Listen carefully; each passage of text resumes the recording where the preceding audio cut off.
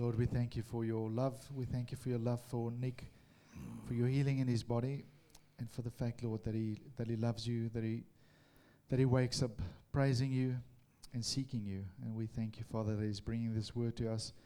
We ask that it would please take its place in our lives, and that we would give you all the honor and glory out of this. In Jesus' name, amen. Well, good morning, beloved ones. Always a fabulous privilege to bring God's word to you. I just feel the privilege of that and the honor that you give me in asking me to do that. And as I foreshadowed last week, we're going to go through probably the most profound teaching that Jesus gave. So it's really fabulous stuff.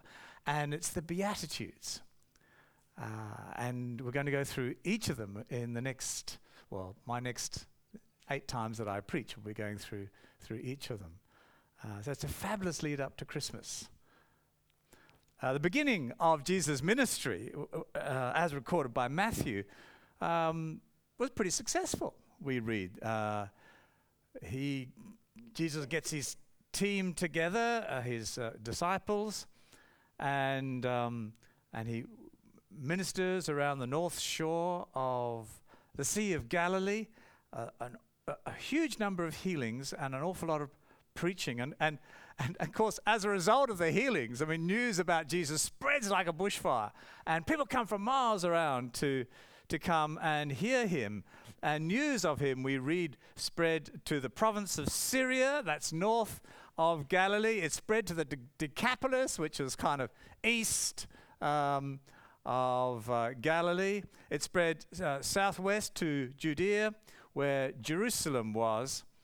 And so people were starting to come and seek him out. It was triumphant. It was a PR coup. And Jesus had caught the imagination of the people and the hope of the people. Could this man challenge the might of the Roman Empire and restore Palestine to the Jews? And so one day Jesus sees this huge crowd streaming into the village, waiting for him to come down from the hill. And Jesus does something completely inexplicable. He does something that his PR agent did not order. He turns around to his disciples and says, "Boys, let's go up into the hills today. Just you and me. And let's hang out together." And so Jesus turns away from this big crowd that's starting to form in the village. And the disciples, probably fairly bemused, follow him. What was Jesus doing? Some of the crowd may have tried to follow him. We don't know. But whereas they were prepared to walk the dusty tracks in order to see Jesus, walking up a mountainside was definitely not on the agenda, and they decided not to follow. So that just left Jesus and his disciples. Only the very loyal stayed with Jesus. And the same is true today, isn't it? That when it gets pretty tough and many people fall away. One of the most exciting things about the Christian church in Australia right now is that we're beginning to suffer a degree of persecution. And that really refines the church. You got to mean business to stick around with Jesus. Only the very loyal stay with Jesus when things get tough. And then Jesus turns around and he does something very simple. He sits down. And that may have sort of escaped your significance, but when a rabbi sits down, you know that he's about to teach. It was a teaching position. They didn't stand at lecterns like this, they sat down. And that was a cue for everyone to shut up and listen. And many of you will have also experienced the wild, beautiful places and experienced God in them. It's not hard, is it? We were in the southern Flinders, Mary and I, a few weeks ago. Just spectacularly, ridiculously beautiful. And of course, the centre of the world, which most of you know is Second Valley, equally just beautiful. And we experience God in some of these wild places. And so it is good, isn't it, to follow Jesus' example and get away to these wild places. Just allow the soul to be still and invite God into that presence. And you will experience God speaking to you in a deeper way than you normally do. And so Jesus sets about to shatter the attitudes lauded and applauded by humanity. He comprehensively dismantles them and sets in place a radical new way of thinking. That he says that these are the true attitudes of anyone who wants to be blessed by God. And so Jesus begins his first major teaching session with his disciples. The American revolutionaries had their Declaration of Independence. Karl Marx had his Communist Manifesto. We Christians, we've got the Beatitudes, and they are radical. The word Beatitudes, of course, comes from the Latin beatus, which really means happy or blessed. And you may have come across it in the English word beatific, as beautiful and lovely. He had a beatific smile, a happy smile on his face. If you haven't, you will. Let me read to you what the psychiatrist James Fisher said. I love this. I dreamed of writing a handbook that would be simple, practical, easy to understand, easy to follow. It would tell people how to live, what thoughts and attitudes and philosophies to cultivate, what pitfalls to avoid in seeking mental health. I attended every symposium it was possible for me to attend and took notes on the wise words of my teachers and of my colleagues who were leaders in their field. And quite by accident, I discovered that such a work had already been completed. If you were to take the sum total of all authoritative articles ever written by the most qualified of psychologists and psychiatrists on the subject of mental hygiene, interesting word, if you were to combine them and refine them and cleave out the excess verbiage, if you were to take the whole of the meat and none of the parsley, if you were to have these unadulterated bits of pure scientific knowledge concisely expressed by the most capable of living poets, you would have an awkward and incomplete summation of the Sermon on the Mount, the Beatitudes. And it would suffer immeasurably through comparison. For nearly 2,000 years, the Christian world has been holding in its hands the complete answer to its restless, fruitless yearnings. Here rests the blueprint for successful human life with optimum mental health and contentment.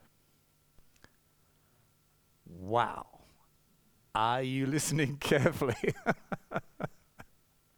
And the Sydney psychologist John Poon says that depression is the #1 top public health problem in Australia. And intriguingly, he says that valuing the 10 Commandments and the Beatitudes greatly helps with self-acceptance because they challenge the unrealistic compulsions to achieve in order to feel worthy. So, with that introduction, a fairly lengthy one, a few minutes remaining, let's look at the first one. Blessed are the poor in spirit, for theirs is the kingdom of heaven. What's poor in spirit mean? No, she doesn't, actually, so pay attention, Dad. What's poor in spirit mean? Any suggestions? A bit shaky? Yep. It can't mean poor in the Holy Spirit in you, because we're meant to have God's Holy Spirit in us hugely, aren't we? You know, not just fueling a tiny pilot light in our life, but you know, warming our heart and motivating everything we do. not strong. Yes, that is good. Listen to Isaiah 57, verse 15, where God says, I live in a holy place. So he's making it dead clear, Holy God, wherever he is a holy place. But I also live with those who are contrite and lowly in spirit. Lowly in spirit. And later on, God explains, this is the one I esteem. Those who are humble and contrite in spirit, who tremble at my word.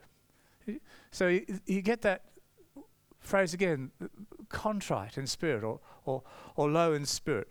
Let me just tell you what it doesn't mean. Who does not qualify for poor in spirit.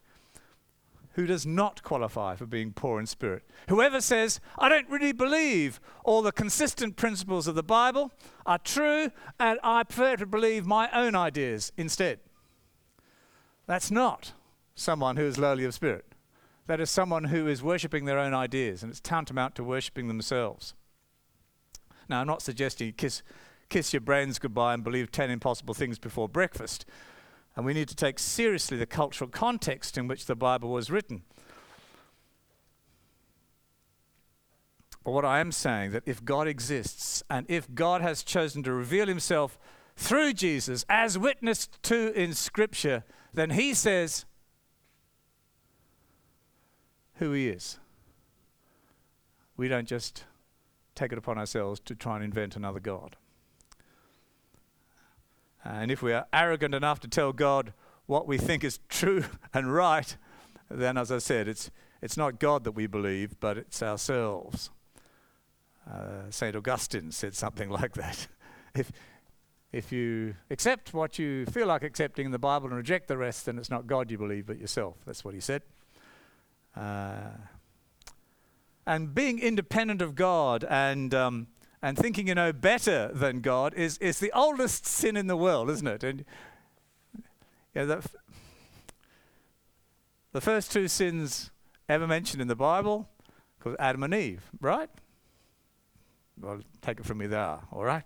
And what were the two temptations? The first one was, wow, look at that mango.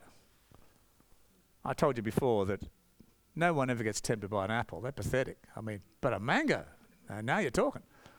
It doesn't actually say it's an apple. It just says it's a fruit. So I prefer to think it's a mango because I like mangoes. Look at that mango. And you feel like, you think the God's looking down and saying, doesn't she know that there's a million mango trees, in this garden? Any one of them she got to pick up. But no, this particular mango is just looks riper and better than anything else, and I've got to have that one as well. I'm going to deny myself no pleasure at all. You see? Does that sound familiar? People today, I'm going to deny myself no pleasure at all. You are evil if you stop me pleasuring myself.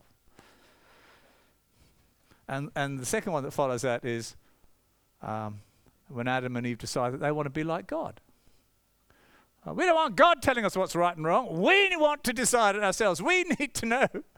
We want to be like God, you see. And it just seems to me that nothing's changed, has it, really? We're going to tell God what the right theology is.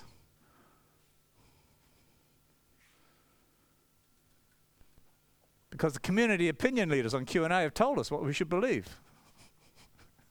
I didn't hear anyone laugh.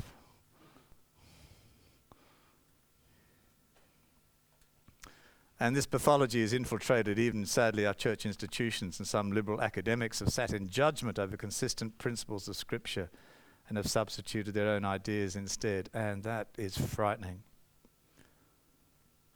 They kind of become the new Gnostic high priests. The Gnostic heresy was the first decent heresy to challenge Christianity in the 2nd century, end of the 2nd century, the 3rd century. And Gnosticism really said that you actually can't get close to God. Jesus was quite wrong. You can't get close to God at all. And there are a series of emanations from God, and the secret information that you need to have in order to pierce these emanations from God so you get closer and closer to God, which means you've got to listen to me because I'm a Gnostic priest and I know more than you. And so you need to suck up to me big time to get this information and enable you to get closer to God, you see. Well, instead of there being Gnostic priests you need to suck up to, we have ABC opinion leaders who seem to know better than anyone else. And they have become the new Gnostic priests of our time, secular opinion leaders.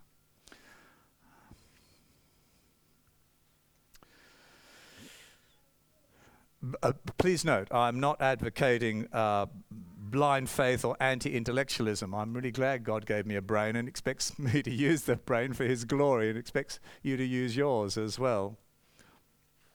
But it is the nature of humankind to get too big for its intellectual boots, which is why the Apostle Paul savages those who elevate their own academic ideas over God.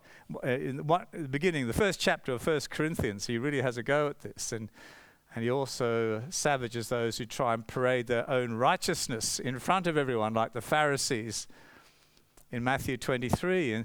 And such people are not poor in spirit.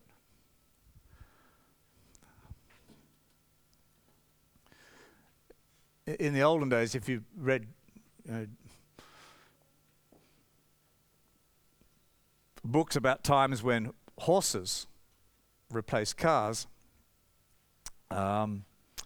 you would hear sometimes of a horse being a spirited horse.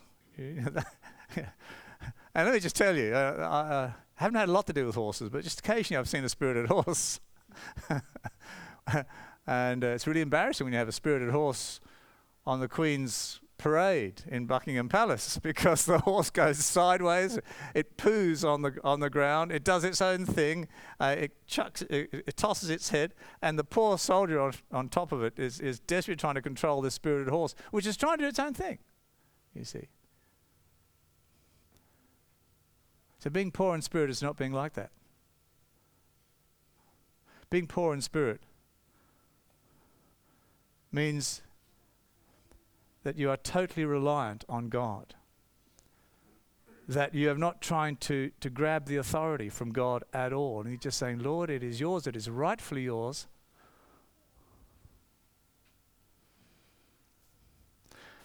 And I can do nothing without you, actually.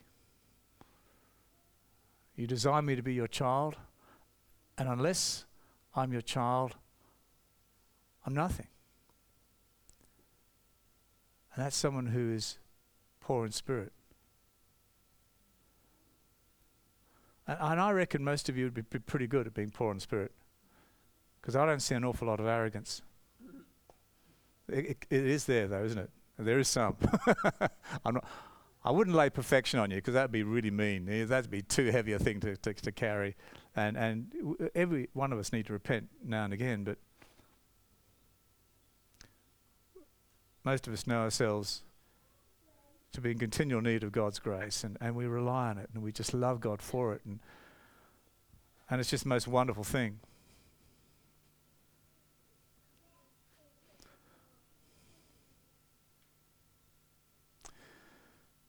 When Jesus pointed to children who had come to seek Jesus, do you remember that? Despite Jesus saying, the disciples of Jesus saying, take these terrible children away. Don't bug Jesus with children. And what did Jesus say? Let the little children come to me. Because unless you have the faith of a child, you will not enter the kingdom of God. And he's really saying, unless you have the humble, trusting heart that is childlike, not childish, you will not enter the kingdom of God. Who does not receive the kingdom of God as a little child will never enter it. Mark chapter 10, verses 14 and 15. So it's not the rich, the famous, those in the highest positions of church leadership or the most educated who are given God's heavenly kingdom. God says, you who are humble, you who know that you need God every moment of the day, guess what? Yours is the kingdom of God. Wow! Everything in God's coming kingdom is theirs.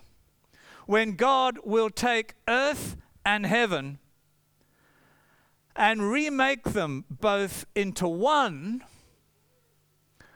which he calls the kingdom of God, where he will be with his people eternally in the whole adventures of eternity with a creative, loving God. I can't think of anything better. That inheritance is yours if you are poor in spirit. And it all begins, of course, with submission to God, being poor in spirit. So let's agree to be humble and open, submitted to God. It's not the rich or the famous that have the highest positions in God's kingdom. It's those who are poor in spirit. And I love that. Some things promise satisfaction and pleasure and they don't deliver. It's just tragic when people spend so much time chasing these things down. But in reality, much of it just turns to dust. And so Jesus uses the word blessed in the Greek makarios, which means blessed and happy. He's talking about a soul-satisfying happiness that will bless you eternally. That'll bless you eternally. The kingdom of God.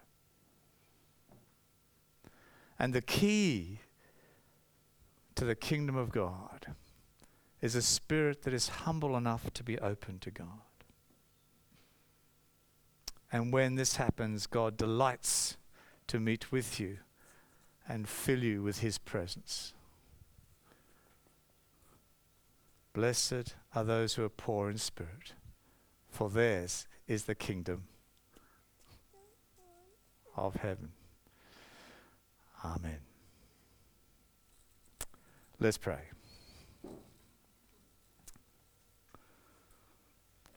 Lord Jesus, we don't understand your logic and your truth. We just know instinctively that it's right. And what little bit we can understand, we have proved it to be so. And so, Lord Jesus, we say thank you for your teaching. Thank you for this profound gift to your church that is the Beatitudes. Thank you for that statement that you bless the poor in spirit with the kingdom of God. And we want to say, Lord, that sounds like our God. That is beautiful. We would love and worship a God who promises that. And so we do. And so, Lord, we pray, all of us together as the Rivergate team, we pray that we would have that humble, open, soft heart towards you. That is the heart of those who are poor in spirit. Hold us, Lord, and don't let us go. Let us achieve the things for which you call us into being. In Jesus' name, amen.